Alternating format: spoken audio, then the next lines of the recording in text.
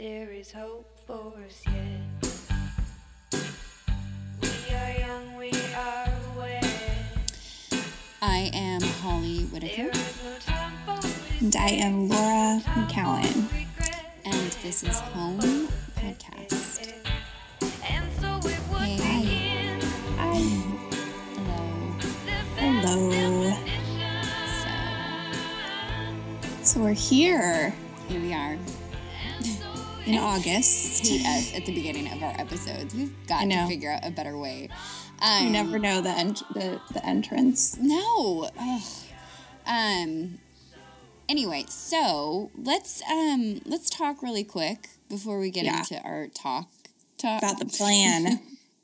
Yeah, so you texted me today as it's Wednesday and I have not edited yet, nor had we recorded the introduction, and you said, do you want to take August off? And the first thought that I had was, oh God, we can't. And then as I'm lying on my couch in Rome in my underwear and drinking my 6th coffee for the day and absolutely not wanting to even edit this, I thought, oh my God, yeah, we need a break. We really do. We really need a break. We need a break. And we've been going at it for over a year straight, no breaks. And we just have been I think we're both in a place where it feels right. And we both need this time. Like you've said it too. You said, I want to go away for August and just read and, disappear. And I second that. Yeah. I think it's one of those months where it feels right to do that. And our plan is, it's official. We decided today, as we always just a couple plan, hours before, that Home will be taking a break for the month of August. So this will be our last episode for the month. And when we come back, we have so many good ones lined up. Yeah. We're going to debut, I think it's either going to be Tommy or Glennon that we debut, either Tommy Rosen or Glennon Melton that we debut with. Mm-hmm. And then we have, why don't you say the next one that we have Mark Manson. And who also has a book coming out right around then. We have an episode about sex addiction, which I am so excited about. It's with a friend of mine, a male, who has been in recovery from sex addiction for a while, and I've been hoping and praying that he would come on and talk about it, and he has agreed to. And so, I'm really excited about that. And then we also are going to have a show where you and I talk about God, because that's something that's come up recently. And then we're going to talk about codependency. That's one that's come up. And also we have an episode with Dawn Nickel of She Recovers. Yep. We have a lot of goodies coming up and more to be scheduled and announced. But September will be amazing, especially because we will have had a breath. Yeah, a break. Ugh. Well, it's just one of those things. I was thinking about posting. I may post. If it doesn't feel good, stop. And it's been one of those things that's just been on my mind recently. And it doesn't feel good right now. It just doesn't. It feels like work. And I hate it when this thing feels like work. And usually it's such a joy. It's never felt like work. Yeah, it's never felt like work, and it feels like work. And then another really cool thing, too, is when we come back, Laura has constructed a website. Home will have its own little home on the internet. It has its own website with all the episodes archived and more detailed. We'll start including more detailed notes from each episode with links to resources that we mention.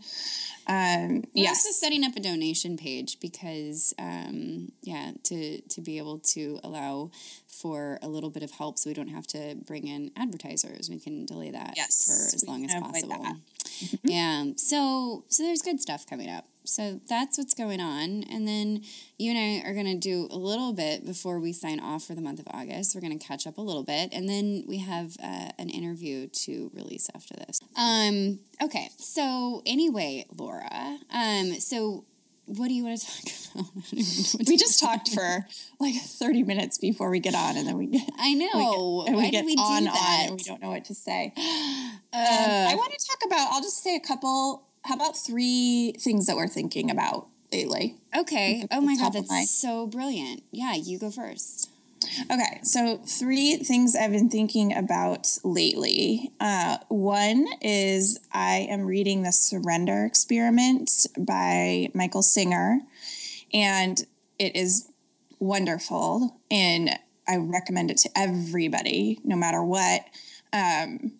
It's about sort of letting life unfold to you versus trying to impose your agenda on it. That's the most simple way of putting it. And very well put.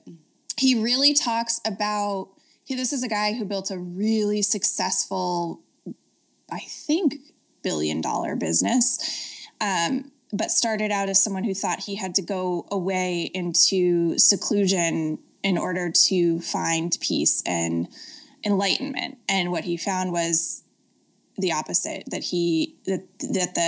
the dailiness of our lives is not excluded from, and all of those things, work and family and friends and conflict and other people and bills and taxes, and those things are not excluded from our path to spirituality and enlightenment and purpose. Yeah. So I love that, because I know I have felt so many times that same feeling, like I just want it all to go away so I can go inside and be quiet. But that's not the reality of how we live, how 99% of us live, right? Yeah.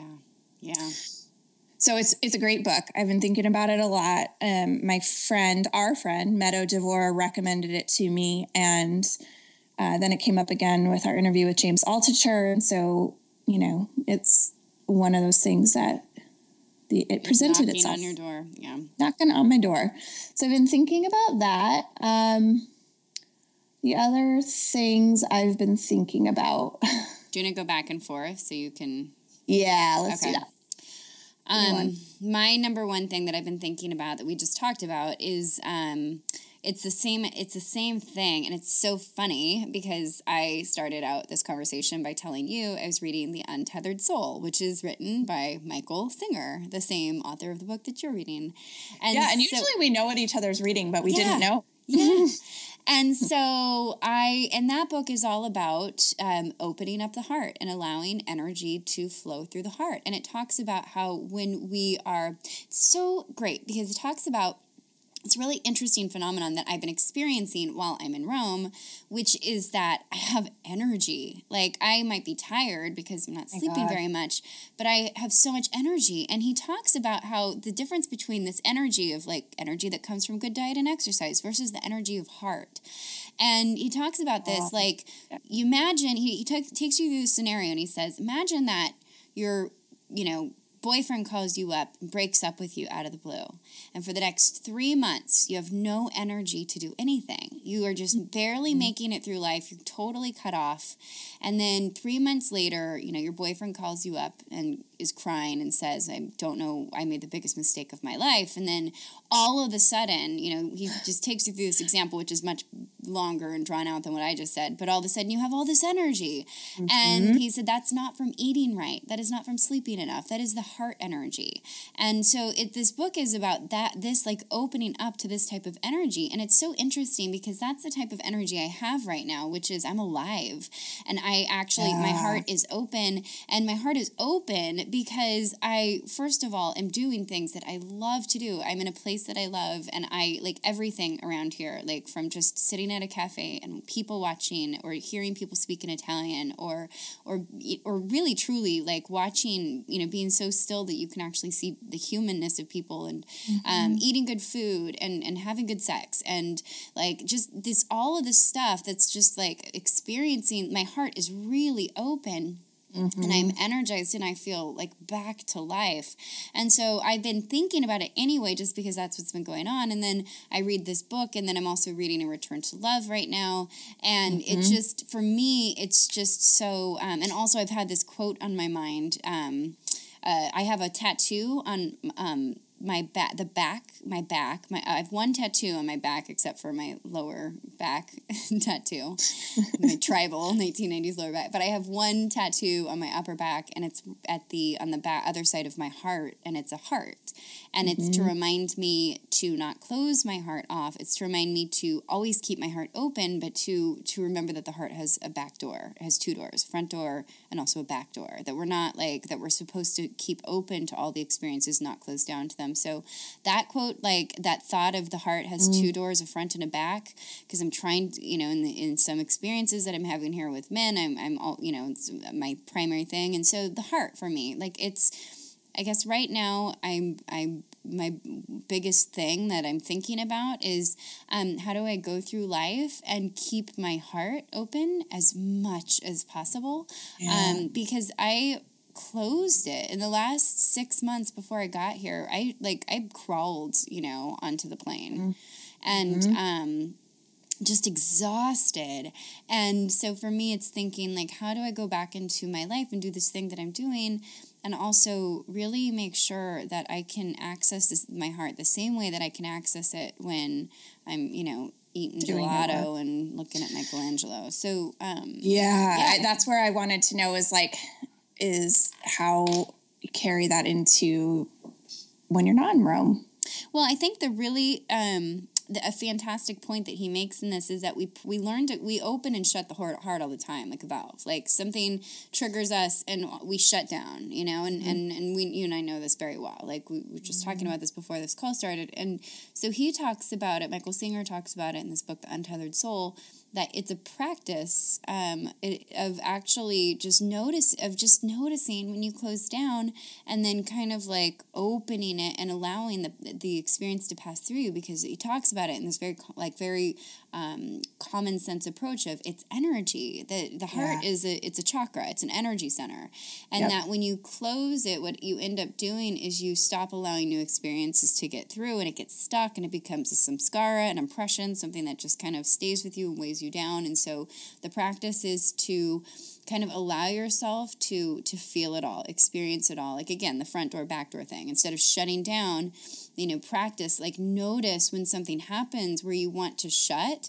And I've been practicing this for a while, especially in my relationships with men. That's the biggest thing. We talked about forgiveness last week, and one of the things that I've done the most is just try and stay with myself, which means staying open. When I shut down, I go somewhere else. And so it's something I've been practicing anyway, but right now it's just when you hit that point where you get it, it's you've been struggling and you've been grabbing at all these different things, and all of a sudden you're and so I have this I get it. I get why that's important, number one. Number two, I get how to practice it in real life. I've been doing heart opening exercises for a while. I've talked about needing to work on my heart chakra. This is more I get it. If I'm walking down the street and I smile at someone and they don't smile back at me, I don't shut down.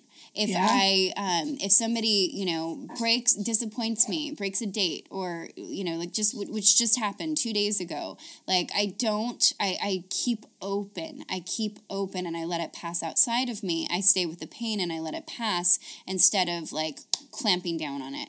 I get it. I get how to actually metabolize this as I'm going through my life. So so that's my number one. I love it. And it happens perfectly, I think you're only able to do that because of this situation that you have put yourself in and that the universe has presented to you in Rome. Right. Well, and our teachers too. And our teachers. I have some very good teachers, meaning the relationships that I have. I have fantastic men. Men who have showed up and done their part. Yeah, it's true. It's true. And it's just, it's kind of magical. Okay, what's your number two? Well, I wanted to bring up what happened last night, but do I want to go there? Yeah. Please, for the love of God. Just do it for once. Okay. So this is what happened. Ew, this feels hard, but it feels good because it was a big moment. It's been a big moment for me. So I went on a date last night with someone. Yes, I won't do that. Sorry. You can edit that part out. Not that anyone could ever put it together. But I had not met this guy before. And we had exchanged messages, and it turned out that it worked out to meet somewhat at the last minute. We just decided like the day before, and I wasn't really wanting to go on this date. But I felt partially like I should, because you can only, I had like hunches based on our text exchanges, but I had never heard his voice. I don't know who he is. I've tried to keep myself open to meeting lots of different people, because you can't figure out what someone's like in text message. I think I can, but I'm trying to stay with the idea that I might not be right about that. So we met, and it was a pleasantly surprising dinner, and the conversation was decent, and he's very attractive and kind, and he treated the waitress really nicely, which I like, and we had a good conversation. It was fine. We went to his car on the way to my car, and we were saying our goodbyes, and he kissed me, and I was surprised about that, because it was a good one and a good kiss, and he was a good kisser, and we had a little moment of, pleasant exchange. And then he asked me what I was doing, and I said that I was going to just go home, and I knew that's what I wanted to do. I was really looking forward to going home, and I invited him to come over, and even though I didn't want to. And then fast forward a couple hours, and am I saying this? Yeah, I'm just going to say it. And we had sex. And I want to say, like, I felt really icky about it, not because I don't have sex with people and it wasn't the fact that we had sex and like I had just met this guy. That would be fine if I was all in it. And I wanted to, but I didn't want to. Yeah. And he wasn't pushing anything. He was perfectly nice, kind. He wasn't being forceful in a way that I would find, there was no pressure. There was no pressure, but except I did it. And it was almost pressure. I don't even really want that ice cream cone, nor do I need it right now, but I'm going to eat it anyway because it's there. Yeah. Well, but is that really it? I mean, there's that piece of it, which bothers me. There's like an apathy about it that bothers me. Yeah. But there's also the part that bothers me more is that I didn't want to face the awkwardness of just telling him that I wanted him to go home. Right. That I was done. Right. And what we talked about, which I think is really important to distinguish, it's not even the awkwardness. It's like which it is. It's awkwardness, but it's also something I'm so familiar with, and that I've been working on, and I've moved away. But it's that we value men's feelings more than we value our feelings. I didn't want to disappoint him. I thought that was the thing that was supposed to happen next. Yeah. And I didn't want to. It was an old piece of me. It wasn't like, oh my God, it wasn't that I was like, there's this neediness or this escapism that's what it felt like a lot of times when I was drinking and I slept with people, or even in newly sober and I was reaching out to grab intimacy. It wasn't even, it was almost like I'm standing there watching myself from a very healthy place and going, you're gonna, what? You're going to do? Okay. You're doing this? Why? Yeah. And then we did it. It was like, I didn't want to. I really didn't want to. And he left and I texted you a bunch of things, knowing that you weren't there just because I wanted to get them out. And what the result of it is, first of all, I don't feel I'm done with it. I'm not feeling guilty or gross about it or shameful about it or anything now. I'm past it. And I almost feel grateful that it happened because it was just it lit up this piece of me that feels very old, and it is old. It's the oldest piece. I thought back to the guy that I have talked about on this show before that I slept with and got me pregnant when I was 21. Every time I slept with him, I was drinking, and I needed his attention so badly. I was willing to do whatever it took to get it. And that included, after I had had an abortion, sleeping with him because he wanted to, with no condoms, with no protection, whenever he wanted to. Yeah. And he would come inside me, and I just let it happen.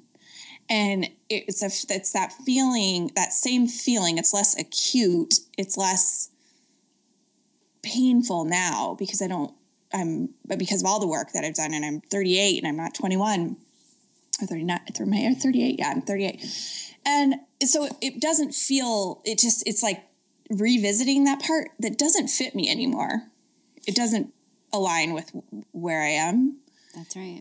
So it's more just no, we don't ever have to do that again, honey. I know. No. I know. It's a disappointment. It was a disappointment. Well, it's the leaving of yourself. It's not, like we talked about again last week, like like being the guardians of ourselves. And like, when we know, like at this point, you and I really know, and it's like being, I would say it's really like you're sensitive to, you're not blind and just blindly going through something. You actually understand, you're sensitized to what happened last night. You actually can see it, you can taste it, you can identify it, you can put a label on it, you know exactly what happened at when, and so it's just it's such a big deal, and especially like it's so familiar. I know that story. And we talked about it. This last week, I was sleeping with somebody, and I started to go down that thing where I knew I wasn't. I mean, oh God. Okay, I guess we're doing it. Like, where I knew I wasn't going to come, and we'd been having sex for 2 hours, and it was great, and I just, was either going to do this thing where I pretended and I worried about making him feel good about himself. Like you faked an orgasm. Yeah, I didn't. I stopped and I said, I'm not going to. I'm enjoying this. And instead of doing that whole thing of where I lose myself and I worry more about his pleasure, more about do I look okay? Am I doing this right? Do I look okay? Is he satisfied? Does he feel good about himself here? It's always worrying about them and not me. And so, and this is something that I've been fighting for a really, really long fucking time. And so it's just, I know exactly what that is, what this thing was that happened last night. I know exactly what it is. It's just this, it's not valuing our wants and our needs enough to voice them. And because we're so worried about them. Yeah. And it's not in alignment with how I am right now anymore. I don't need anything from this guy. I didn't have shame, many years ago. And even when I was starting, I didn't have the shame of, I love having sex. I love being a sexual person. And it took me a long time to let go of whatever you want to call it, the Catholic guilt about sexuality and all of that. It took me a long time to let go of that. That's not there. There was no risk, in getting pregnant. In my mind, it's there's no risks, but there's no, immediate risks are not there. I actually am making this choice from a centered place, and it felt like I just went unconscious on myself. Yeah. So. Well, you kind of have to. You know that? Yeah. When you do something that's out of integrity, you actually have to. You kind of, you do go away. You have to. You go, it just reminds me of like when I, binge and purge, like I blacked out, and not because I was blacking out. I blacked out because I couldn't actually stand myself. I couldn't actually stand watching it. It was too painful. Yeah. Yeah. So that happened. And that was, that happened. And this morning I slept until 9 because I didn't want to wake up. It was like having a hangover. Oh God, I know. And I woke up though, and it was like, okay, you're fine. And I talked to you, and I talked to someone else, and I worked it out. I went for a bike ride, and I kept, moved on. But I'm really kind of glad it happened, because I just am. I'm glad I'm glad it happened. And I know the difference between me wanting to do something, even if it was same circumstances, same scenario, me wanting to do that, in my body and my heart and my mind saying, yes, I'm all for it. There's no sadness, no shame, no leaving in that. But I didn't want to do it. And I did it anyway. And that feels awful. I don't want to leave myself anymore in any way. Yeah, I totally stopped leaving myself with the drinking. I stopped leaving myself with other things. All these parts of my heart are aligned now, and that just wasn't. So, bye, Felicia. Bye, Doreen. Bye, Doreen. It's also really sweet because it's like you are actually, your awareness is rising, and your growth is rising, and it's kind of like, it's just a sign that you can't get away.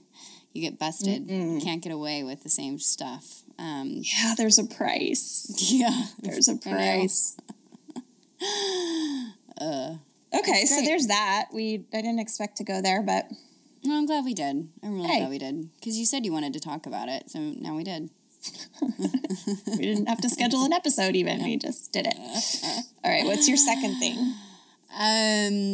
My second thing is it's men's stuff too, and it's funny. Do you know there's this yoga teacher? It's my teacher's teacher, Stephanie Snyder, is who I would count as my yoga teacher, and her teacher is Dharma Mitra, and she tells this story about Dharma Mitra and how he when he lived in New York City, he rode bikes, and his bikes always got stolen.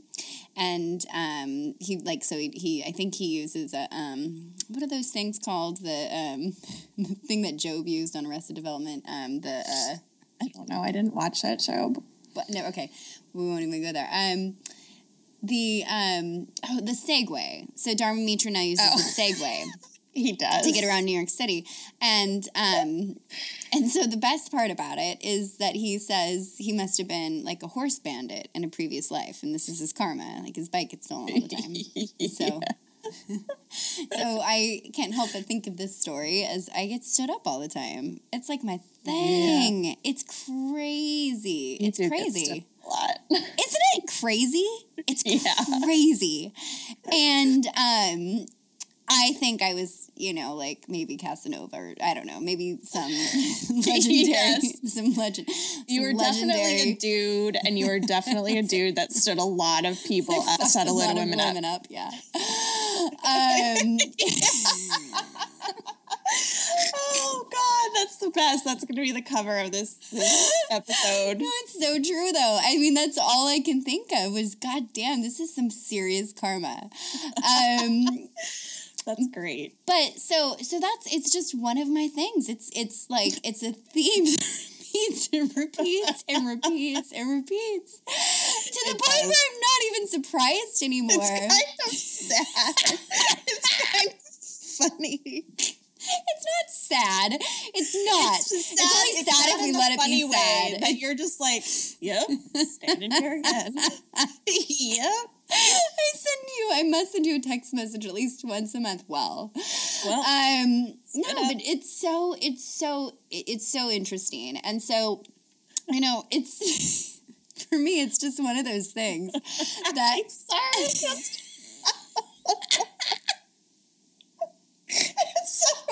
It's so ridiculous. I mean, do you know anyone else? I mean, like last year at this time, The guy I was dated came to Italy to tell me that he was like, anyway, it's so extravagantly dramatic and omnipresent. And so anyway, so I have dealt with this about 4 times since I've been in Italy. This time. Well, yes. Mm-hmm. The first date that Dario and I were supposed to have, it was crazy. He said he had to go into work on a Saturday, and I just called bullshit on it, and he actually was telling the truth, and we ended up still going out that night, but it was just like, you're kidding me. And then he and I were supposed to hang out this last Sunday, and then he stood me up, and then whatever. I mean, it's like happened 4 times since I've been here.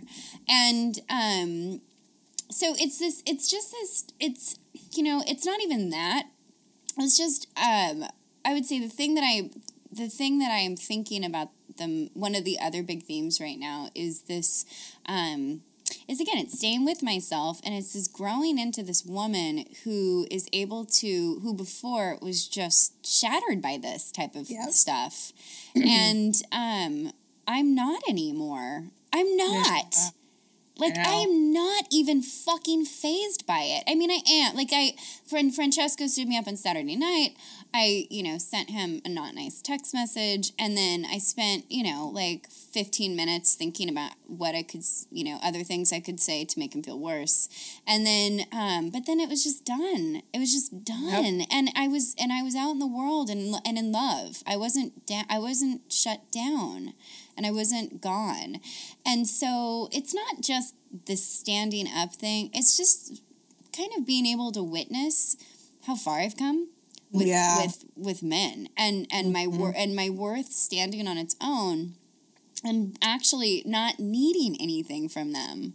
It's amazing, I know. It is. It's so amazing. We were just talking about this. This one man that I've been involved with for the last couple of years, I, sent him a very sweet text message this morning, which was his night, and he didn't respond in the exact, he didn't even acknowledge it, which is kind of his way, and then, but it didn't even faze me. But normally, a year ago, that would have sent you into a spiral. It would have. You needed something from him. You needed him to reciprocate and respond. And in order for me to be okay, and it didn't poke anywhere. It didn't, there was no bristle. We had a really sweet conversation, and at the end he was, and very... He was giving you, He gave me what I needed, or he reciprocated in his own way without me forcing it, right? And also, even if he didn't do that, it would have been fine. And so it's just, I guess what I'm, the point of it is that I just, nothing ever goes away until it teaches you what you need to learn. And it's just, I've watched this girl for the last couple of years just start, below in the valley. And really just kind of march through a lot of these really painful and confusing relationships with men. And she's you also so kind of thought you now. were fucked in this way. You've always kind of talked this is my thing, and I'm just kind of fucked in this way. Well, I mean, what I am getting from what you're saying is that we change. We can change. All the work matters, all the effort, all the seemingly just banging our head against the wall. You do a lot of work. I've done so much work in this area. Sort this, and then you can't see it until you can see it, and then all of a sudden you're looking back and you have changed. Yeah, it's really, it's very, there's not even enough words. There's not a right word for it, but. Well, it's beautiful. Yeah, it is, and it feels really beautiful. It really does. It feels great. It feels free. It just feels like I've been working. It feels like I've been buying my freedom, bit by bit. You have. So that's number 2. Number 3 for you. I'll keep this one brief. I will. I don't want to go into that because those are the 2 big things. I think the other thing that I have been thinking about is really my daughter, and just how much I adore this human, and how lucky I am to be her mother, and how much fun she is right now at 7. And I put this little exchange. I'll sum it up by this. I put up this little exchange on my personal Facebook page the other night, but she is sassy, and 7 it's a whole different world. But she looks at me just totally disgusted. And she was like, Mom, you don't even know anything about everything, do you? Or you don't know anything about anything, do you? And I laughed. I was like, no, I don't know anything about anything. She's like, oh, I knew it.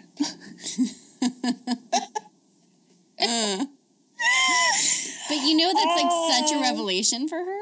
Like, you get that, right? Yeah. Like, she actually... it was like, she didn't think it was funny at all. She was just like, ugh. But we have like 10 exchanges like that a day that are so, they're just so great. She's off at camp. I'm thinking about her a lot because she went to camp last night. She stayed overnight at a little camp down the road. I'm picking her up this afternoon, and I missed her. So yeah, and just how nice. It's the biggest gift of my sobriety by far. Yeah, to be her mom. Yeah. So, what's your third?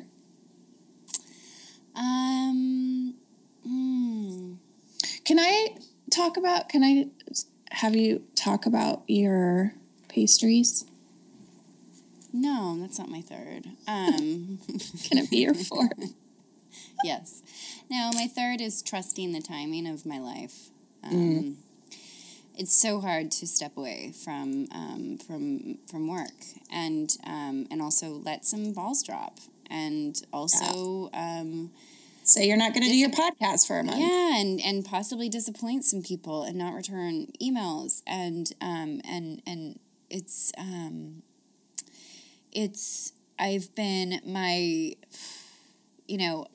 been a hard month this last month. It's not been like a hard month. It's just been a very it's transformative. It's unsettling. I come apart, I come back together, and it's a different kind of hard than the push of the hard when you're at work, or it's not. Yeah, and it's, for me, it's just the thing I've been writing in my journal every day, and one of the things I keep on repeating is that my work is happening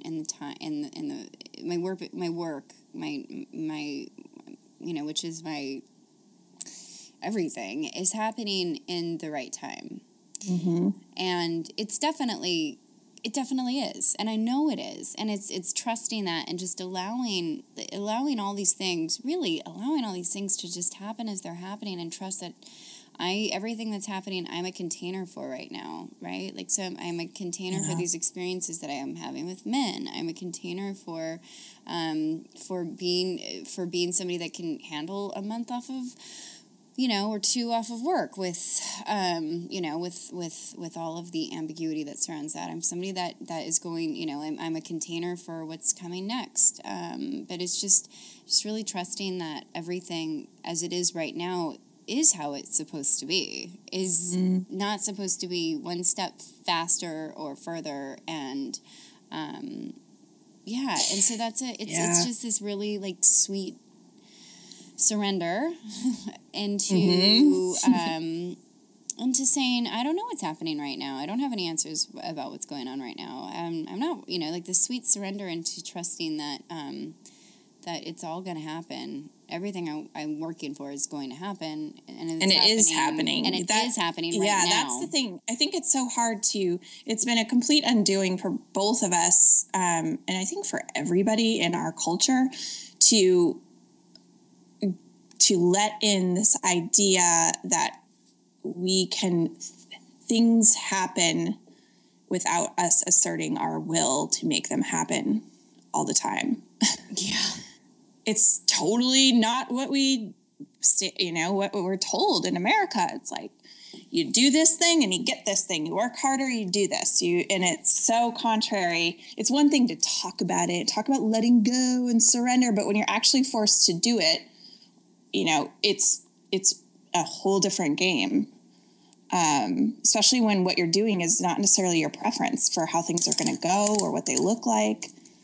Or what you think they should look like. What you think they should look like. And, you know, that ranges from you being able to experience what sounds like a vast luxury for probably a lot of people to go spend a couple of months in Rome,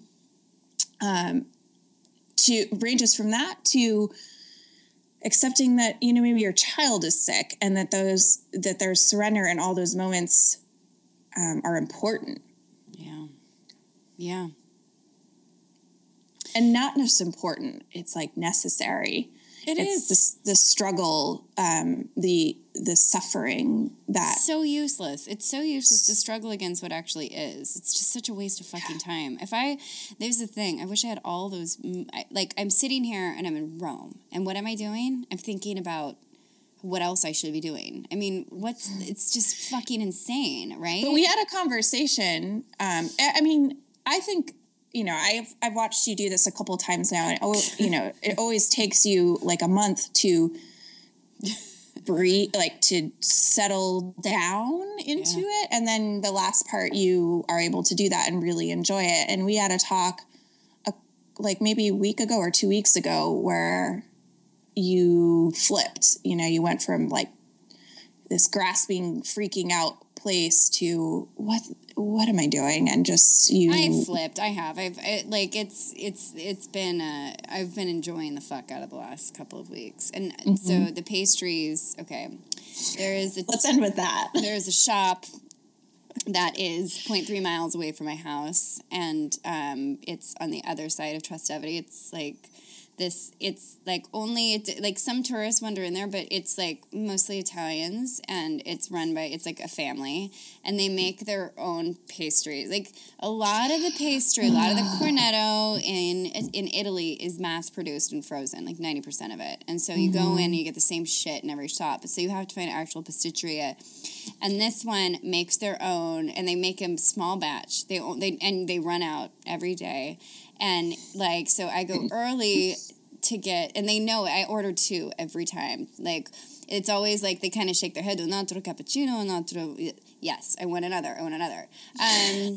But anyways, so I always start with a semplice, cornetto semplice, which is like this, just, it's a hot, doughy, buttery, and I think they use margarine because everything here is vegan.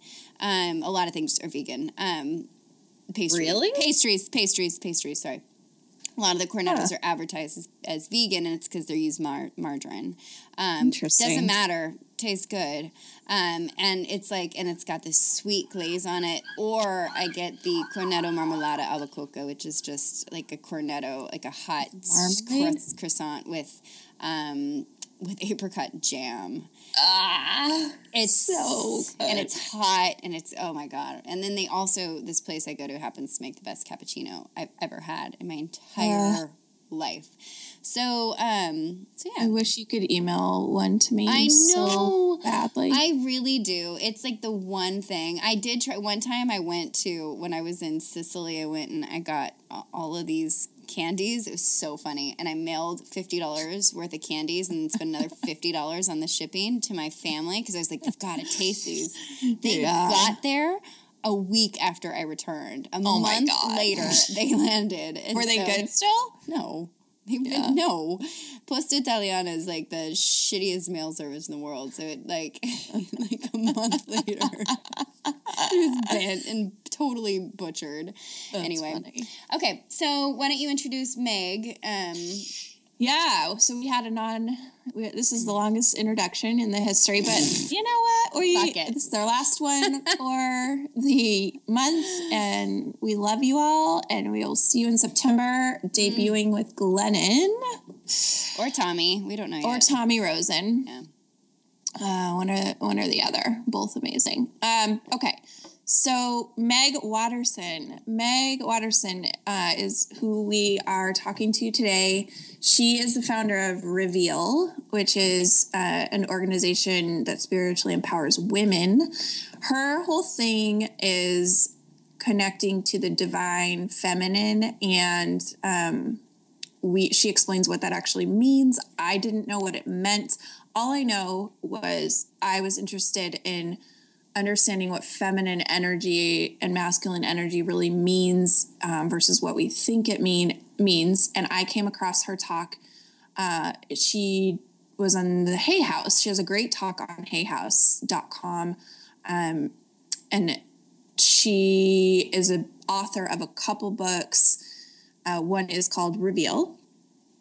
It's a sacred manual for getting spiritually naked. And the other one is How to Love Yourself and Sometimes Other People, that she co-authored with Lodro Rinsler. I'm probably pronouncing that very wrong. But she has a really interesting story. She has sexual abuse in her history, which caused her to really be interested in women's with the body, the female body.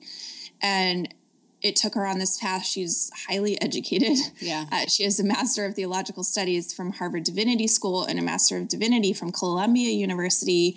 And she's done a lot of talks on like women's radio, feminist.com, New York Times, and she's got her website is Megg Watterson. We'll post that. I just really enjoyed her talk. She's also a mother, and she talks about that, about her spirituality as it relates to being a mom. Yeah. I thought it was just great just because we talk about this divine feminine thing all the time, and she really does a good job of explaining what it is. I read one of the books that she recommended, which was it's a Gnostic gospel, the Gospel of Mary Magdalene, which was fantastic. But it's a great conversation. I loved having this conversation. It's an important one just because one of the other themes of my life, and I think your life, and it kind of happened around the point where we really started, where we had that first interview with Glennon when I got mangry. Yep. This is just, for me, I never really identified as a feminist, and like all of a sudden, I really, really... You did. Yeah, I did. I do. And so it's something I've been exploring, something I've been really interested in. And it's just part of that. It's part of the key. I read Bell Hooks and Mary Magdalene. We had this conversation with her, and we had the conversation with Glennon, and I read Glennon's book, and these things kind of came together just to start to really pave the way. And then I read these other books on like all the single women, and these things just started to really form together into it's just like anything else when we start to really like try and pull the thread at a subject that we're not 100% comfortable in. This was a really great conversation to help me help me really get to this place of understanding femininity and feminism and masculinity and this, all this. Yeah, she was interested in why women don't appear in religion, really. I mean, that's why she went into studying her theological studies, and so I could answer that.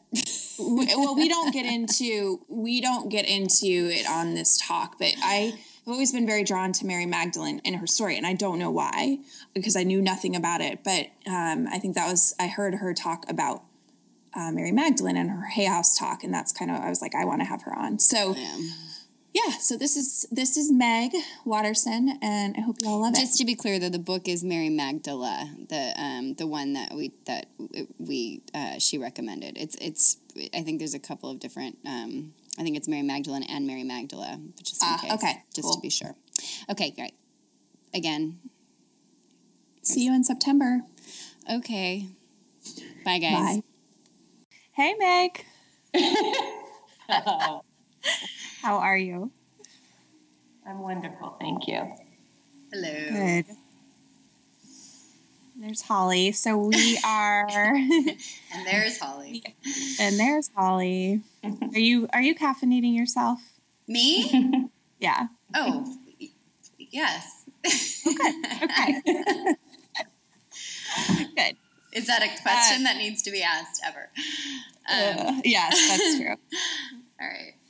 So Megg, thank you so much for coming on. And I've been kind of more and more over the past week, just revisiting your work and listening to some of your talks. And I'm so excited to bring you to our listeners. We certainly haven't had anyone on with your background before. And I guess I would love to start by you explaining how you got into this work. Like, I've heard it and I've read it in your books, but how you found, you started this journey that you've been on, which really started at a really young age, right? Yes, it did. And earlier. It was kind of dramatic too. It was, it was sort of pronounced. And I've met with other women who've had this kind of experience, but my first encounter with the Bible was in a Sunday school class that my mom had basically forced me to go to because she was a secular feminist and really not into all the questions I started asking her about, where did we come from? Where are we going to go? Like, what's going on here? Like, At what age? Probably 7. Yeah. I was around 7 or 8. And I could not stop. And so she had me go to a Unitarian church because that was like the only one she could stomach because they were super, super liberal. Mm-hmm. And I remember my Sunday school teacher, he had socks with sandals. I remember that so vividly. And he was like explaining to us that God, for the majority of Muslims, Jews, and Christians, God is understood to have spoken and written, the Bible. And that was something I couldn't get out of my head. It was sort of swimming through my head when I was sitting there in class, and I kept thinking, like, God wrote a book? Like, God wrote this? And I'm trying to imagine what that looked like, right? And how that actually happened. And then we were reading, and of course, a lot of the stories were deeply upsetting, and it took me a little bit to figure out why. I mean, there's a lot of violence and, craziness going on, but what was at the root of my concern and eventually my rage, like I began to get deeply, deeply angry in the course of reading the Bible. And what I realized was that we weren't hearing from any strong, dominant women. Like, we were hearing about them, but we really didn't have a sense of them being their own characters, being their own stories, like having their own voice within the text. And it freaked me out because this was supposed to be God's word, and God had written this, and something deep, deep within me. And I'm not sure if you can understand what I'm saying when I say this, but it's as if I knew that there was another way, or I knew that there was something else, but I didn't know what it was. I just knew for me, this wasn't my interpretation or my version of God. Like, this wasn't, but I didn't know what that was. Yeah. Right. But I just felt, well, so what ended up happening is I broke out in hives. I was so upset. How old are you again, right at this? I was about 11 by then. Okay. So I'd been going for a couple of years, and you're at like Sunday school, you're reading the Bible, and you break out in hives. I break out, and I mean, I look like Gorbachev. I've got like this rash across my face, and you know how there's like a knowing within you that's just too deep and too loud to even touch with words. It was one of those knowings. It was just this profound, like, overwhelming knowing that I needed to get out. I was in the wrong place. It was like, retreat. Yeah. It's just this very loud, deep, deep sense that I needed to leave. And so I did. I literally, I didn't know what to say, and I didn't know how to express my anger or like the emotion that was surging through me. And so I left, and I went, to wait on the curb for my mom to pick me up. And I was sitting there, and I realized that at the root of the anger was a deep, deep fear. It was really fear. And I started crying as I was sitting there, because I realized that if that was God, if that was the majority of, for the past millennia, if this is the concept of God, then, and women don't have a voice in that, a primary equal voice in the defining and naming and, prayer of God, like what that looks like. If their bodies aren't considered sacred in the same way as men, I'm sitting here in a little female body. I realized that, for the first time in my life, that I really felt, I felt terrified to be female. That's what the emotion was. It was that if that was God and God was male and men were the ones who really dictated the stories of God, then I was afraid to be in a female body. Wow. So that's what happened. Did you say that to your, did you know that then, or were you? I did. Yeah. I did know I was terrified to be female, but what I didn't know was what to do with it. Yeah. I didn't know how to, all I knew was that I couldn't go back to church. And so what ended up happening, because my mom was a feminist, is I started studying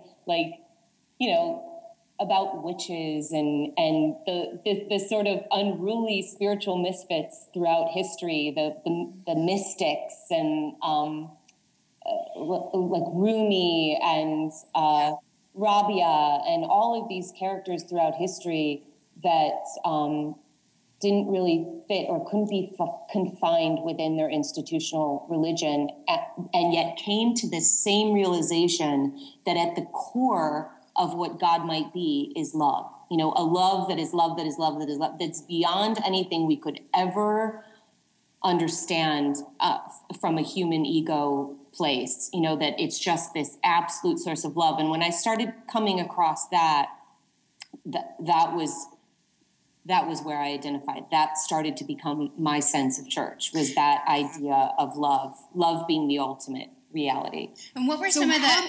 Sorry. I'm curious. Go. Okay, so you're at what age doing this, and what are like some of the books that you like really stick out to you as you're thinking back to this time? What are the ways you explored this? What I started to lean into were the saints and the mystics. So I started studying like Julian of Norwich, or let's see, who is one of my favorites? I came across Simone Weil when I was a young teenager. She's a French mystic she was known as the Red Virgin. And later in life, I ended up going on a pilgrimage and sort of following in some of her footsteps. But there were these people in history. So it wasn't one book that I found. And that was part of the problem, a problem that became something I knew I needed to solve. Yeah. I couldn't find a book that gathered all of these sort of aberrant mystics, these people who didn't fit within an institution, but these people who were sort of finding this same thread of love within their spiritual paths.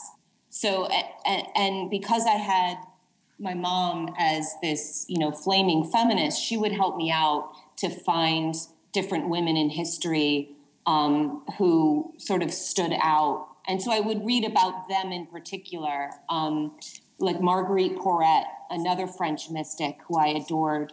And she ended up being burned at the stake because she wrote a book that described the way that we can connect to God or the divine from within us, and our souls can unite with God from within. And the church, of course, found that so threatening. Yeah.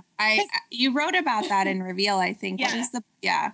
Yes, because there's no middleman then. There's no one overseeing the whole process. You're just, it's like you can just commune and connect to the divine from within. Really, that's displacing an external church, having, a place you have to go to and pay and really create a sense of reverence towards. It's displacing that, and it's moving that sanctuary or that cathedral into the heart, into your own body. And in a way, then no one can touch you and your relationship to the divine. And that was seen as so subversive, because the church at that time really wanted to have a sense of sovereignty over people's connection to the divine. So she was her book was burned first, which I still find so incredibly fascinating. It gives me chills. They burned her book first. It was called The Mirror of Simple Souls, and then they burned her at the stake. Yeah. This was in the Middle Ages. But that's how powerful the idea of a woman connecting to the love within her. That's how threatening and powerful it was. Yeah. And so you're just following your sort of curiosity and your passion for knowing more about this. Yes. And I would say a deep anxiety. I mean, it was really that fear, that terror of realizing, when I started getting older, I had been sexually abused, and I started making the connection when I realized about women around the world. I remember seeing this TV show. Oh my God, I was such a wreck. There was some ad, and it was for, a charity, like a children's charity or something, to donate. And I swear to God, I almost packed up my bags and moved to India, but they were describing the issue that these orphanages were just overflowing with baby girls, because no one wanted the baby girls. And they, had these images of all these little baby girls in these orphanages, and they had no one. And of course I was bawling, and I was just, I wanted to go move there. But a really profound thing happened to me in the course of being ignited with that fear and terror around the fact that girls' bodies, women's bodies, female body is not considered sacred, and beginning to notice on a world scale the way that played out, that, the violence against women, the compromising their rights and their education. When I began to really, really understand that, I knew there was no place I could go to try to stop this or save this, right? Like, it was all over. It was so pervasive. Yeah, it was too big for one little Midwestern girl, to solve. So what I began to realize was the power and the importance of solving it within myself. Was knowing that, okay, I couldn't love every single little abandoned girl in India. I couldn't do that. I wanted to. I couldn't do that. But what I could do was I could try to harness that impulse, that desire to want to go save. And I could instead direct it inward towards myself and really figure out, how do I save this one life right here, Yeah. So what did that look like? Like, what did that look like in the beginning? Well, it initially, because by the time I was going off to college, my repressed memories, anyone who's ever been abused, goes through everyone goes through different processes, and a lot of people at that point can turn to, a form of numbing in order to not have to experience the terror or what I went through was a really intense anxiety disorder. I mean, super profound, where, when it was at its worst, I almost became a hermit, because it started with a phobia of flying. Yeah. That was the first that started, but it was also the last to go. But what the other things that started surfacing was like agoraphobia. I mean, I started getting nervous just to leave the house. And then I didn't want to be around people, mostly because I didn't want them to have to see me have a panic attack. Because they're so crazy looking. I mean, it's sort of like this anticipatory anxiety starts to build up, because it's like the equivalent of suddenly getting naked in front of everyone. It's like your clothes spontaneously. Oh no, we both get it. I mean, I was agoraphobic around, before I found yoga. Yeah, so I suffered with panic attacks deeply, and I know exactly what you're talking about. Like, your world shrinks, and it sounds to anybody that's not experienced it, it sounds very weird, the fear of actually going out in public, but it's it's so real. It's so real.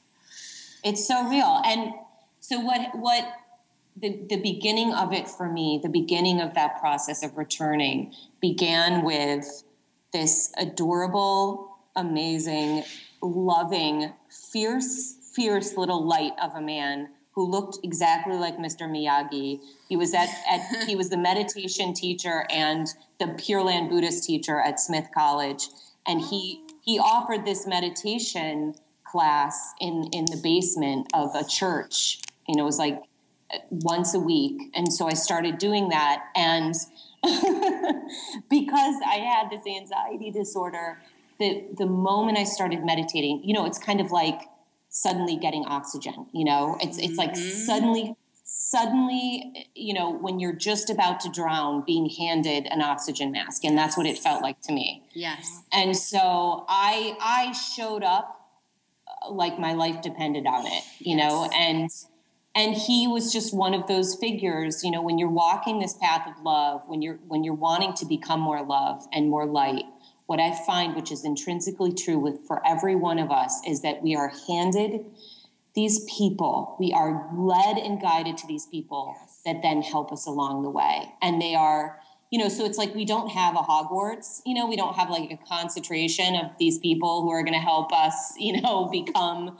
the magical creatures that we are. But it's like, it's sort of like a string of Hogwarts professors show up at like different points in our life. And at different points when we say yes towards the love and no towards the fear, you know, it's like, it usually tends to be those moments. So Mr. Miyagi was my moment. His name was Dr. Uno, which is so like, I love that his name was Uno, you know, it's like teaching me to become one with my inner peace, you know, but that was really his name. And he just was so profound. And he saw how much it was a transformative experience for me. And so he sent me on a 2-week Vipassana retreat at this place called the Insight Meditation Center in Barre, Massachusetts. And that really ended up changing my life because it was 2 solid weeks of meditation and we couldn't speak from 9 in the morning to 9 at night. And Holly just did one of those. Oh, isn't that profound? It was one of the Dhamma orgs. It was the 10-day silence, and it was pure, like there was no break in the silence. It was very. But you did that very young, like that. And you went from just doing, were you meditating, so were you doing it once a week just with Mr. Uno, with Dr. Uno or Mr. Uno? Yeah. Once Dr. a week, Uno. Dr. Uno, and then you went from once a week to doing it for 14 days? Yeah. Holy shit. Yeah. Wow. Yeah. What was that like? Well, I mean, at first it was, I dreaded it. You know, I dreaded each next day because it felt so long. I couldn't believe how much time changed. I mean, it felt so excruciatingly long. But what ended up happening was that at some point, probably 4 or 5 days in, I really began to distinguish between the voices. I really started to hear that silent, unassuming voice of love within me, the one that would lead me out of the panic disorder, you know, the one that would eventually lead me to what it is that I really had to do and what I knew I had to do, what I had always known I needed to do. But when you have to be that quiet and when you can't hear the voice that you use to speak to others, you begin to hear the voice that you use just to yourself. Mm-hmm. And that was the gift that those 2 weeks gave to me. And I have a sense that Dr. Uno knew that was going to happen. And it changed my life, you know. And then, of course, I craved it. You know, once I came back, it's because you're also renewed in a way when you realize how much we speak when we don't need to. You know, so often we just talk because we're filling an awkward silence, or we're either taking care of our own ego or someone else's. And when you go that long without talking, you really see how loud silence is. You really see how someone's presence says something that's so much louder than what they say with words. Like you really begin to listen to so much more than what we say with our egos. Yeah. So that it really changed me most fundamentally, because then I was listening, I craved connecting to that still quiet voice within me. That was the most phenomenal way that it changed me. But then the other way that it changed me is that I started to recognize how exhausted I was if I didn't meditate. If I didn't create space. Just that quiet sanctuary. I began to crave that need to go inward in the same way, once you start working out, you really crave it. It doesn't become a chore. It's like you feel bleh, if you don't do it. So I just so clearly, like you're describing this, and I so clearly see the paths, like how the paths could have changed in so many ways. Like I had similar feelings to you, not specifically about being a woman, but anxieties, like we all do. I had similar anxieties, similar feelings that felt so big to me, and these knowings and stuff. But I went, I, among other things, drank.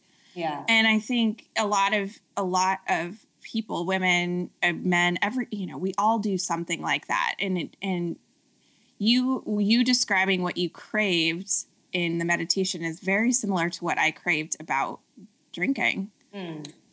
That just hit me as you were talking, and how lucky you were to find this guy, and how amazing that is to find it at that age too. Yes.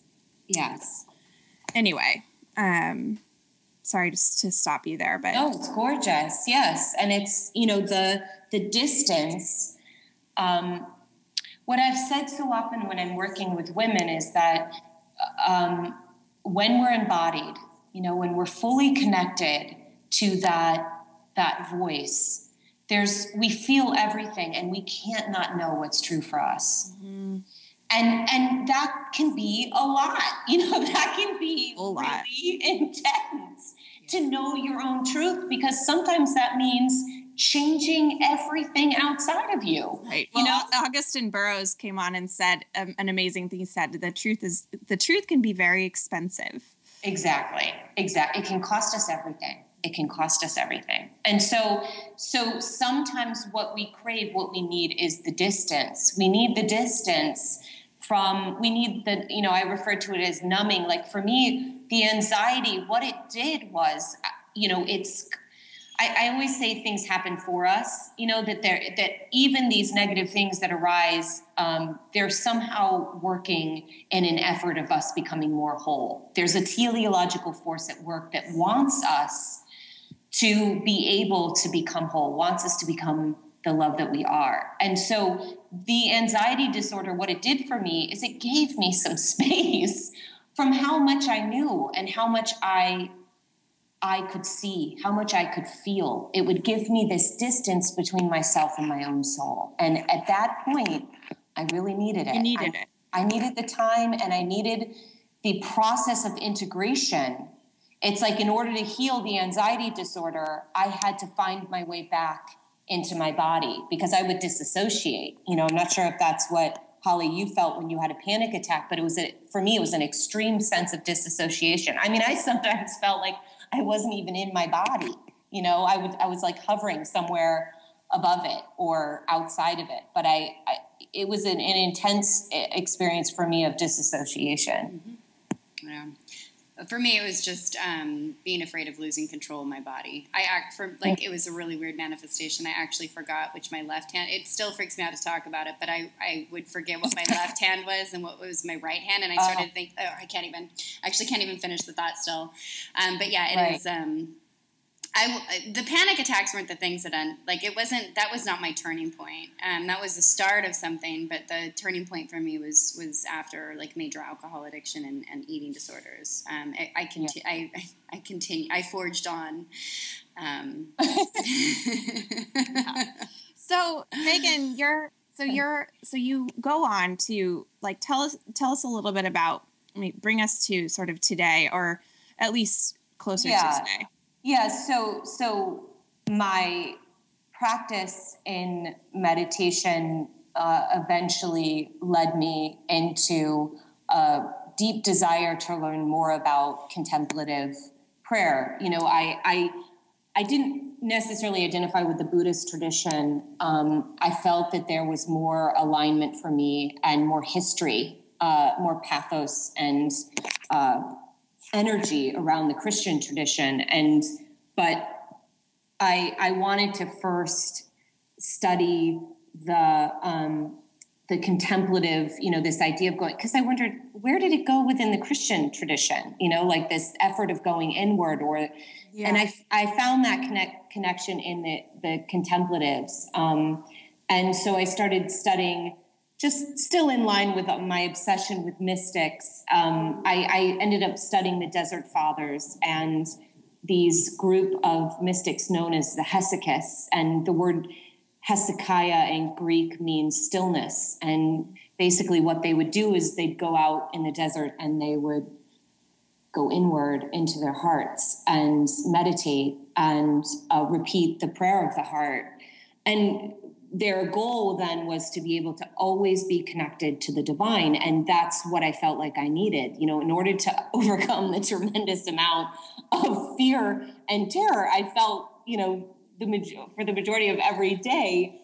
I couldn't just go meditate on a Sunday or worship on a Sunday or on holidays. You know, I really needed that sense of connection every single moment. And so I began to study them, and I created a more modern female version of it, or not necessarily female, but see, what they did was they curled forward.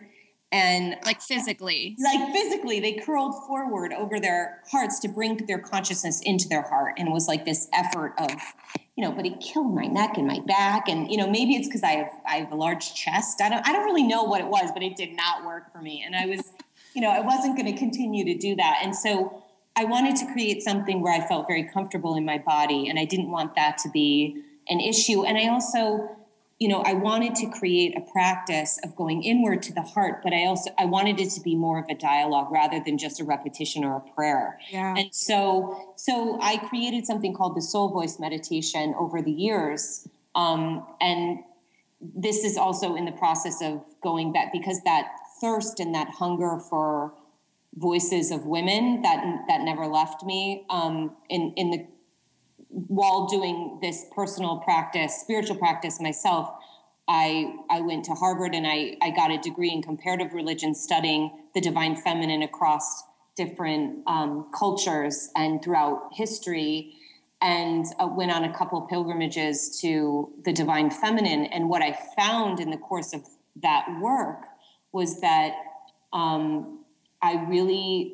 I needed to return to Christianity, and I really needed to understand why I had such a physical, visceral reaction to the Bible. And what I found when I went back to seminary, I ended up going to Union at Columbia and doing a Master's of Divinity degree. What I found was that for me, bless you, was that a sneeze? No. Oh. But thank you. I couldn't understand. I love that. Bless you as a question. What I ended up finding was that the character for me in my story that was really missing was Mary Magdalene, and the wisdom and the voice of women. And so when I went back to the divinity school, I began to really understand and uncover her story as a historical figure, and which was such a healing process for me. And then spiritually coming across her gospel was so profound. I mean, I didn't even know she had a gospel.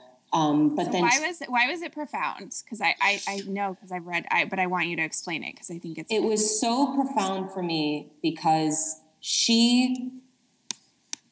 the emphasis throughout the gospel is of going inward, and that the truth is within. And the entire gospel is of her telling the disciples the way that she saw Jesus from within her. Mm-hmm. And so it's really a metaphysical text, and it describes the way that we all have this power and this connection to become so united or one with our soul that we can connect to that source of love, to that, however you'd want to describe it, to the truth. Yep. We can connect to that light from within us. And it was so profound for me because personally that's where my story had led me, but I didn't have a spiritual text to explain it. To explain it or support me. And it was like when I'd already gone through it myself, then I found the text. And then I said to I really understood, okay, this is what I'm meant to do. I'm meant to create the book for other women so that they don't have to spend 7 years in graduate school and going on pilgrimages. And, the book that I really needed when I was a teenager and was initiated really by those hives and wanted to hear and know and understand women's voices within religion. And, what does it sound like? What does prayer look like? What does it mean to be spiritual for a woman who's embodied? What does that mean? So then I wrote that book. So when that was that was how many years later that you studied her? 20? Yeah. It's from the moment I walked out of the church to I was 25 when I found her gospel. So yeah, 13 years. Okay. I'm sorry. I have a couple of questions. Number one, what is the divine feminine? It's a word that I feel is so overused. Yes. I still do not understand what the hell it means. Like when we're talking about divine feminine, what does that mean? Yes. Okay. So the way I like to describe it is it's as simple as saying, so let's look at an icon, for example. Let's look at a very common icon of, let's imagine we're looking at Kali and Shiva, right? Most often the icon of Kali is standing on the god Shiva. So it's Kali and Shiva. And the goddess Kali is this powerful, powerful Indian goddess. And she is the goddess of Tantra. She is incredibly powerful. And then Shiva is also incredibly powerful, and he's a god, and he's very well known within the Hindu pantheon. So when we look at this figure, she is Shakti. She represents Shakti, which is the energy of the divine feminine. And Shiva represents the energy of the divine masculine. Now, when you look at them together, the icon they're almost always seen together in images, whether it's a statue or like a picture, an image of the two of them. What so many of us haven't understand, and throughout much of history, what we haven't understood is that they go together and they represent two sides of what it means to be fully human, two sides of what it means for us to be whole. Yes. We are both masculine and feminine. But what has happened on a world scale when it comes to institutional religion is that we have just deified the divine masculine. Yes. And we have hidden or remained silent, or we haven't, really spoken as loudly and clearly about the divine feminine. So she was another great example. Take the two examples of Mary Magdalene and Jesus Christ. It's the same effort. It's the exact same misalignment or myopia. It's like we're a cyclops when it comes to religious holiness, because we know Jesus and we know his whole story, and we understand this idea of the masculine being divine. But we're only beginning to hear Mary Magdalene's story and her voice, and the fact that her energy is also divine. It's different, but divine. Yeah. And that those energies don't belong to male, right? As masculine and female as feminine. That that both really exist in all of us. In each of us. Yeah, and I think this is a really important thing, because a lot of times when we think of divine feminine, we think of we think of this, we think of masculine men, feminine women. And I think it's a really important concept to also talk about in terms of what that means for men and women, which means that for men, the underdeveloped side is the feminine aspect within them. Right.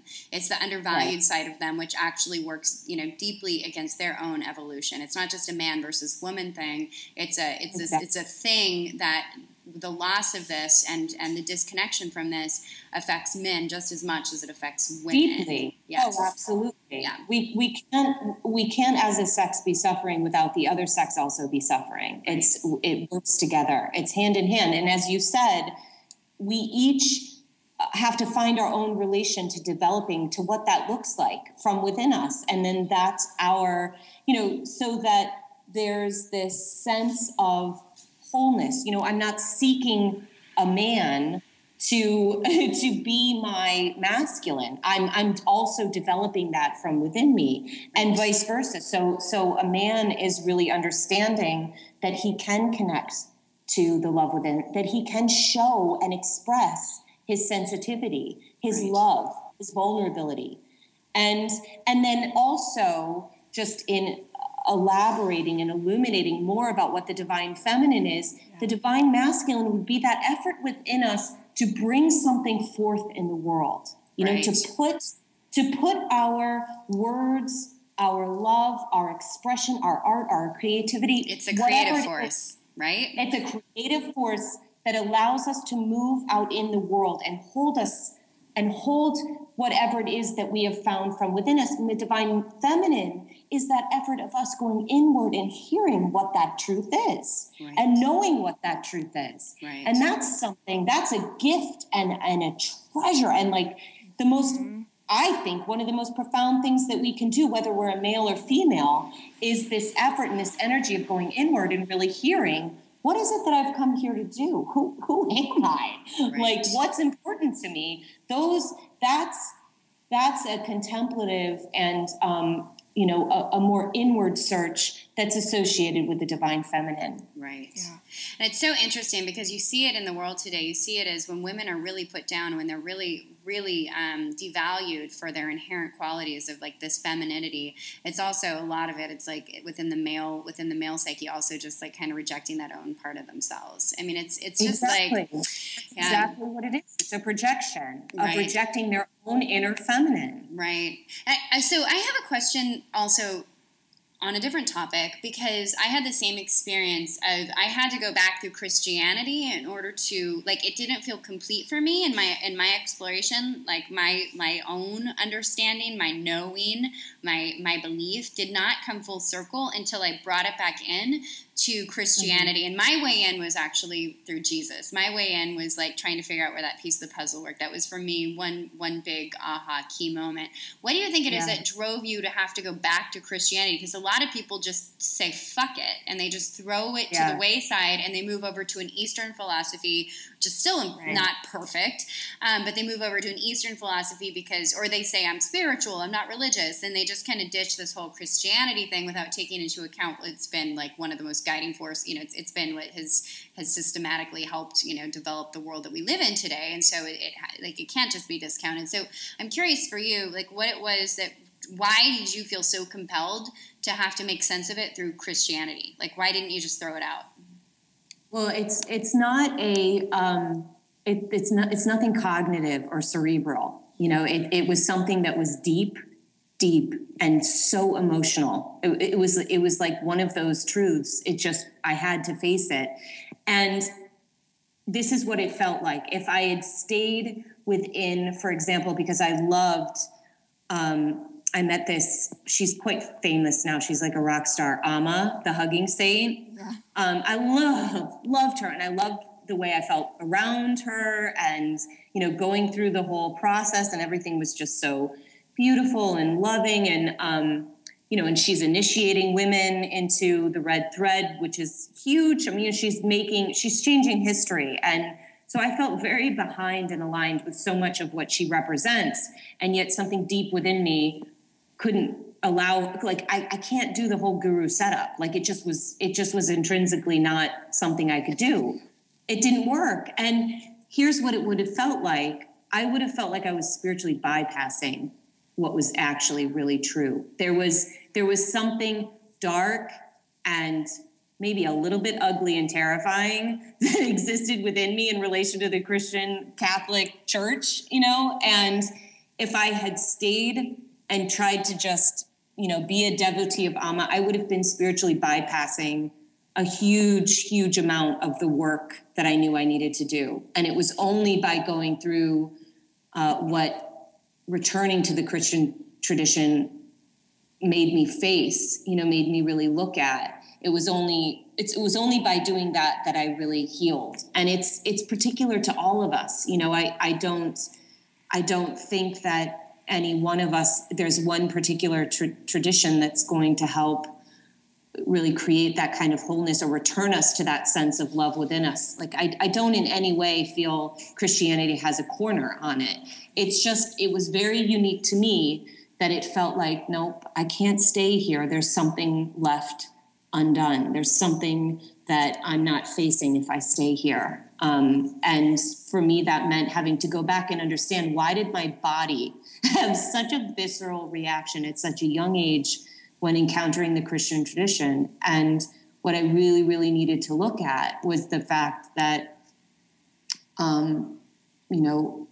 part of my work and part of my kind of soul contract or soul assignment in being here is to really give voice to Mary Magdalene's gospel and to her work and to the voices within the Catholic Christian, the voices of the divine feminine. And it's so funny that you say that Christ, it's like there's Jesus and then there's Christ. And I think that's the difference that was illuminated to me. I had a fear of the Jesus that was presented to me, who judged and who,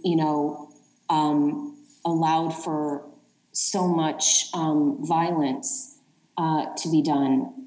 And in the name of his name. And yet there's this Christ consciousness that I came to, that I only allowed myself to come to once I had really uncovered Mary Magdalene's story. Then I began to experience this sense of love and justice and profound connection between us all, which began to resonate with me as Christ consciousness.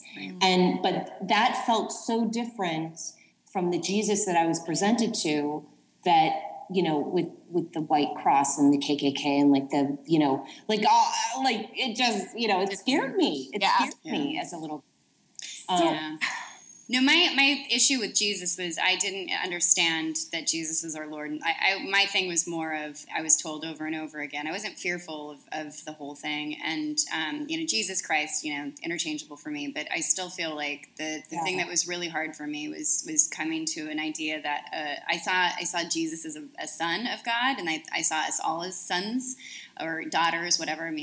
But I didn't really see an elevation. Like, I didn't see Jesus as God or my Lord and Savior, or how, like, I saw us all as one on some level. And so for me, the hard road in was believing that I had to accept Jesus Christ as my Lord and Savior in order to have some sort of salvation. And so it was finding the Gnostic Gospels. It was finding Course in Miracles. Yeah. I was wondering who the Gospel of Mary Magdalene. What translation of that did you? Karen King, Dr. Karen King. Yes, she's a Harvard scholar, and her translation is absolutely profound, and she gives historical context then to the Gospel and breaks it down metaphysically and theologically, and it's amazing. Mine is actually right here beside me, and it's underlined in red and dog-eared up the wazoo. It's an amazing translation. Yeah, I highly recommend that one. Yeah, I'm gonna get it. So can I? Yeah, me too. We'll link to it on this. Can I ask you then, because as you're talking about sort of your path, and I'm thinking, how is she, what did this translate to in your practical life? Like, what work were you doing? Was it related to what you were doing? How did this play out in your relationships? How did this play out in your life, your practical life? Deeply, deeply. So I love to give some examples of, because we're talking about self-love and we're talking about the divine feminine, but what are some concrete examples that serve as like a bridge, from the talk to the doing? Right. Because most people that are listening they might be familiar with some of this stuff. They might even have studied it deeply, but how does it, a lot of people are probably thinking, okay, what does this mean in my life? Right. What does this mean as a woman who lives today, who is trying to navigate life? Exactly. So in my workshops and retreats, what I focus on for, the majority of the time is the soul voice meditation, which is this practice of simply learning how to disengage with not only our external world, and the noises and everything that's going on, but to disengage with the voices within us that are filled with fear, filled with judgment or hatred, and really learning how to go into the heart and to understand the heart as sort of our own little sanctuary, that goes with us wherever we go, so that we have it with us, in those moments when we need it the most. For me, it remains, when we hit turbulence on an airplane, it's like, boom, I go right into my heart, and I just sit there. And so it's the cultivation of creating a space within us where we are connected to love, and we are that love. And that can be, like you're talking through the soul voice meditation as an actual meditation practice. Like I've heard you do. Yes. So it's an actual meditation process, and you can listen to a guided meditation that I have, a soul voice meditation, on my website. But really at the heart of it, what I would say is it's simply because we all are mystical creatures inherently. We are a soul in a human body. So it inherently creates these incredible ways that we have to connect. Some of us are very visual. And when we start to take the time, carve out even just 5 minutes a day and just go inward, some people, women, begin to see images or visions. Some people are very emotional and will instead just meet with like an emotional reality that's in the heart. Others will hear something. I'm more auditory, so I usually go inward, and then I hear and I receive something. And I always recommend to just start with a question, like as an icebreaker between you and your soul, or between entering your heart. Like start with an icebreaker that's as simple as, what do I need to know in this moment? And then just listen. And, so at its core, the soul voice meditation is just that effort of trying to become intimate with the truth inside you. It's just that effort. And some of the things that I suggest to begin the process is a mirror exercise, which sounds super, super hokey and like from the 1970s, but it's actually really profound. It sounds terrifying, and I don't. It is, but oh my God, it worked so, so profoundly. I mean, when I was going through divorce and was a single mom or indie mom, I like to say indie mom instead, of a little baby boy, and I would get overwhelmed sometimes with just, the negative thoughts of like, what's going to happen, just overwhelmed. I used this practice because I didn't feel like at that time I had the time to do soul voice meditation or like a full-on meditation. So I would use this as a way to stay connected. And all it is you look in the mirror, and instead of looking at your eyes, like critiquing the lines or, the puffiness or whatever it is, you stand there and you wait until you can see the presence that emerges from behind your eyes. And in that moment, when that happens, when you see the presence behind the eyes, and you're actually not only looking, but you're being looked at, it changes everything. It takes, a minute, but then it'll redirect the rest of your day by having that solemn acknowledgement of like, oh yeah, I am the keeper of something so mysterious and profound that exists within me. I am a keeper. I have to covet and protect and look out for.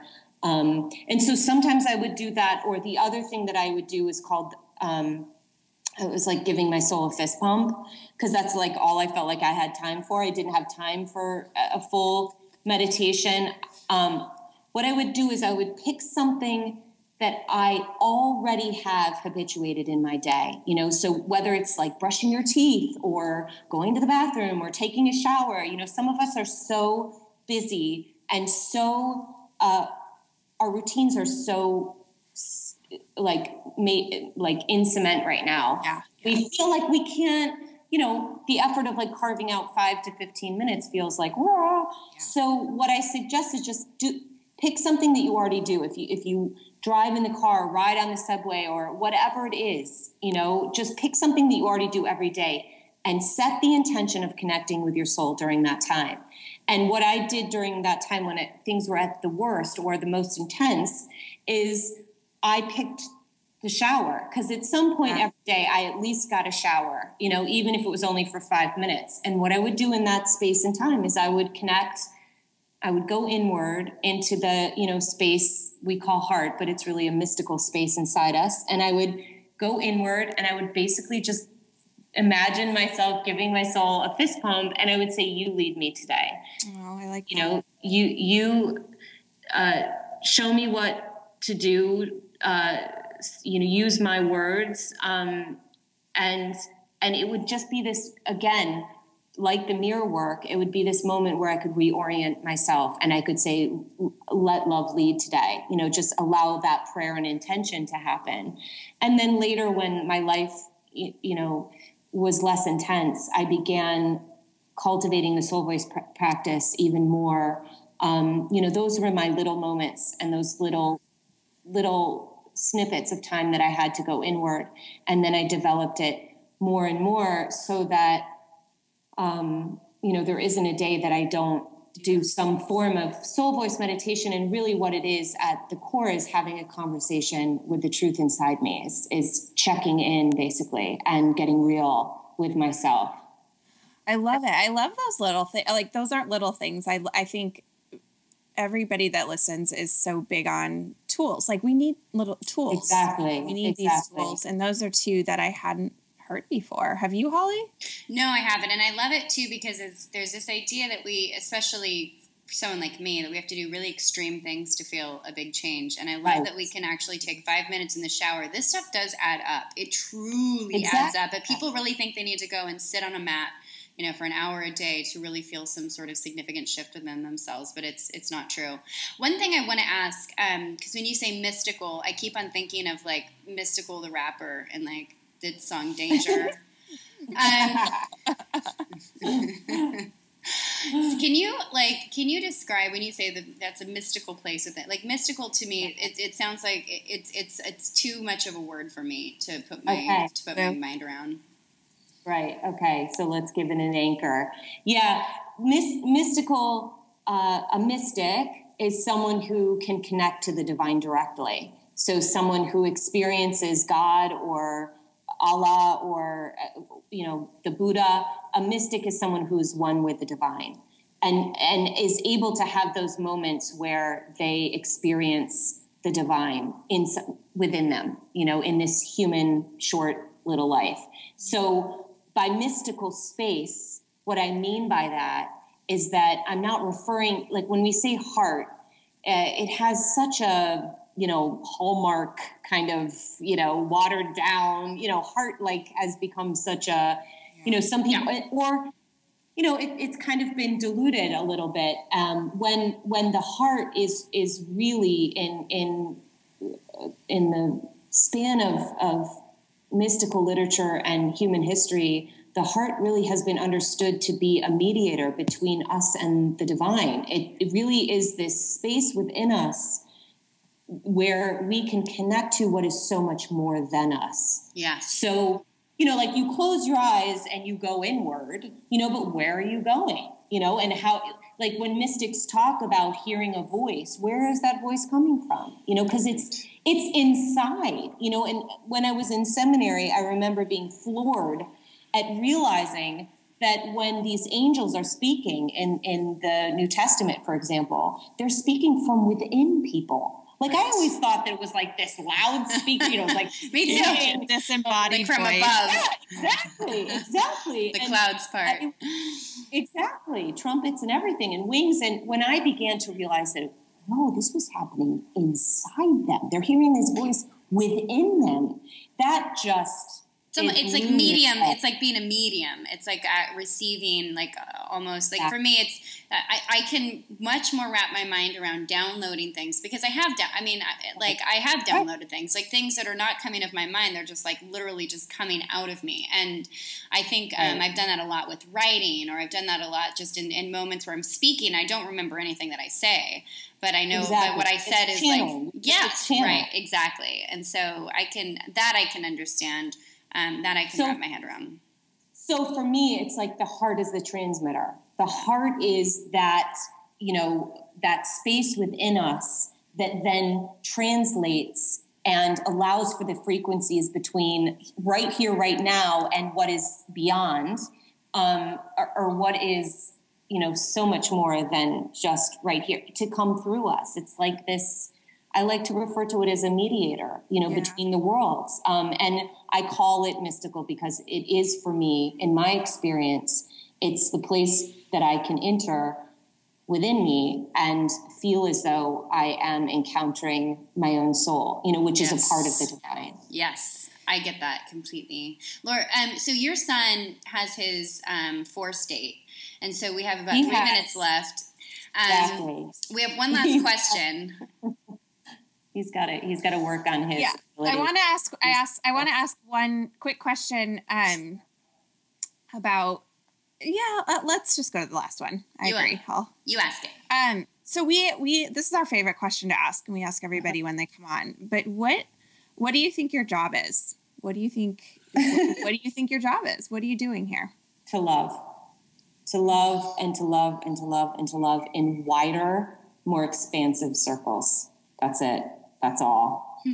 And if I will have done that, then I will have lived. If I can do that. I love it. So good. I want to ask you maybe another time about, because there was one part in Reveal that really spoke to me about, because it's kind of where I am right now with my work. And you said, you were talking about, actually it started with a story about Liam Neeson. And then which led to The Force, or Wu Wei, which talked about the Tao of Pu and the Tao Te Ching. And you were talking about when you were guiding your career, when you're guiding the work that you're doing, and you started to listen to what your soul was saying that you should do. If it said no, you listened, even though your rational mind didn't understand why. And it's such a different way of living in the world. And in particular, I'm interested, like I keep bringing it down to the practical, because people say, yeah, all this stuff is great. But, like I have a job, and I have a family, and I have these things that I have to do. I have responsibility and necessity and stuff. But your piece of writing here made me start to understand what I have been experiencing in my work as sort of merging with the rest of my life, and trusting that path. So I know it's a lot it's like a big question. No, it's perfect. No, it's perfect. What just like zoomed up to my mouth to say when you were mentioning that story is it is the profound act of doing nothing, listening to where you are already called to, like what lights you up, what makes you feel most alive. But also, I think the point that you're bringing up is so profound, because so often, as we said, we think it has to be these grand gestures, like it has to include, such profound career change, a move. Exactly. That's the ego. The ego wants all that. The ego wants all of that to happen. And I'm not bashing the ego. I need an ego, so I go grocery shopping with pants on. So like we need the ego, but we don't want our life to be led by the ego. We want the ego to be led by the soul. And for the soul to be leading, all we need to do is to listen. How can I be the soul of this place in this moment? That's all we ever have to ask inwardly. And slowly but surely, like that one little drop, that one little taste every day, just during the shower or while you go to the bathroom or whatever it is, during your commute, you little by little, you water that connection to your soul. You water that capacity for you to connect to and to hear, how do I be the soul of this place in this moment? Just keep asking that question. And little by little, it will transform your entire life. But it starts right here. It starts right now. It starts with all the hard places that your life already has and exactly how your life looks. Yeah. And then little by little, it's connecting. And so in a way, you do nothing. You really do nothing. And that's what that chapter is about. It's not about more action effort. No, it's about surrendering inward and really hearing what it is that you are saying to yourself every day, what you really, really, truly need to do and what needs to come through you as Holly was mentioning, a channel and a medium. You don't do anything in those moments. You just allow. You just allow. It's so big to me and so important, I think, for people listening, because we are taught to go and do and tackle the problem and take action. And so much of this process, a process of recovering ourselves, overcoming addictions, is understanding that something is happening when we are not doing anything. Right. Always, there's so much happening to us when we are not doing anything. And this is the honoring of the divine feminine, like that other aspect you say is that's the divine masculine. That's what and we do need that, right? We need both. We need both. But this is you acknowledging and really bringing light to and consciousness to the fact that there's a deep need for reverence and honor of what happens underneath it all. Yeah. I love that. Thank you. I love it. That was such a great way to end. Thank you. Thank you so much. And I hope we talk to you again. And I'll be in touch on email about when this goes up and wonderful. All of that. Wonderful. Thank you, I hope your son has a wonderful fourth state. May the fourth be with you both. And with you. Bye. Bye. Bye. Ways down,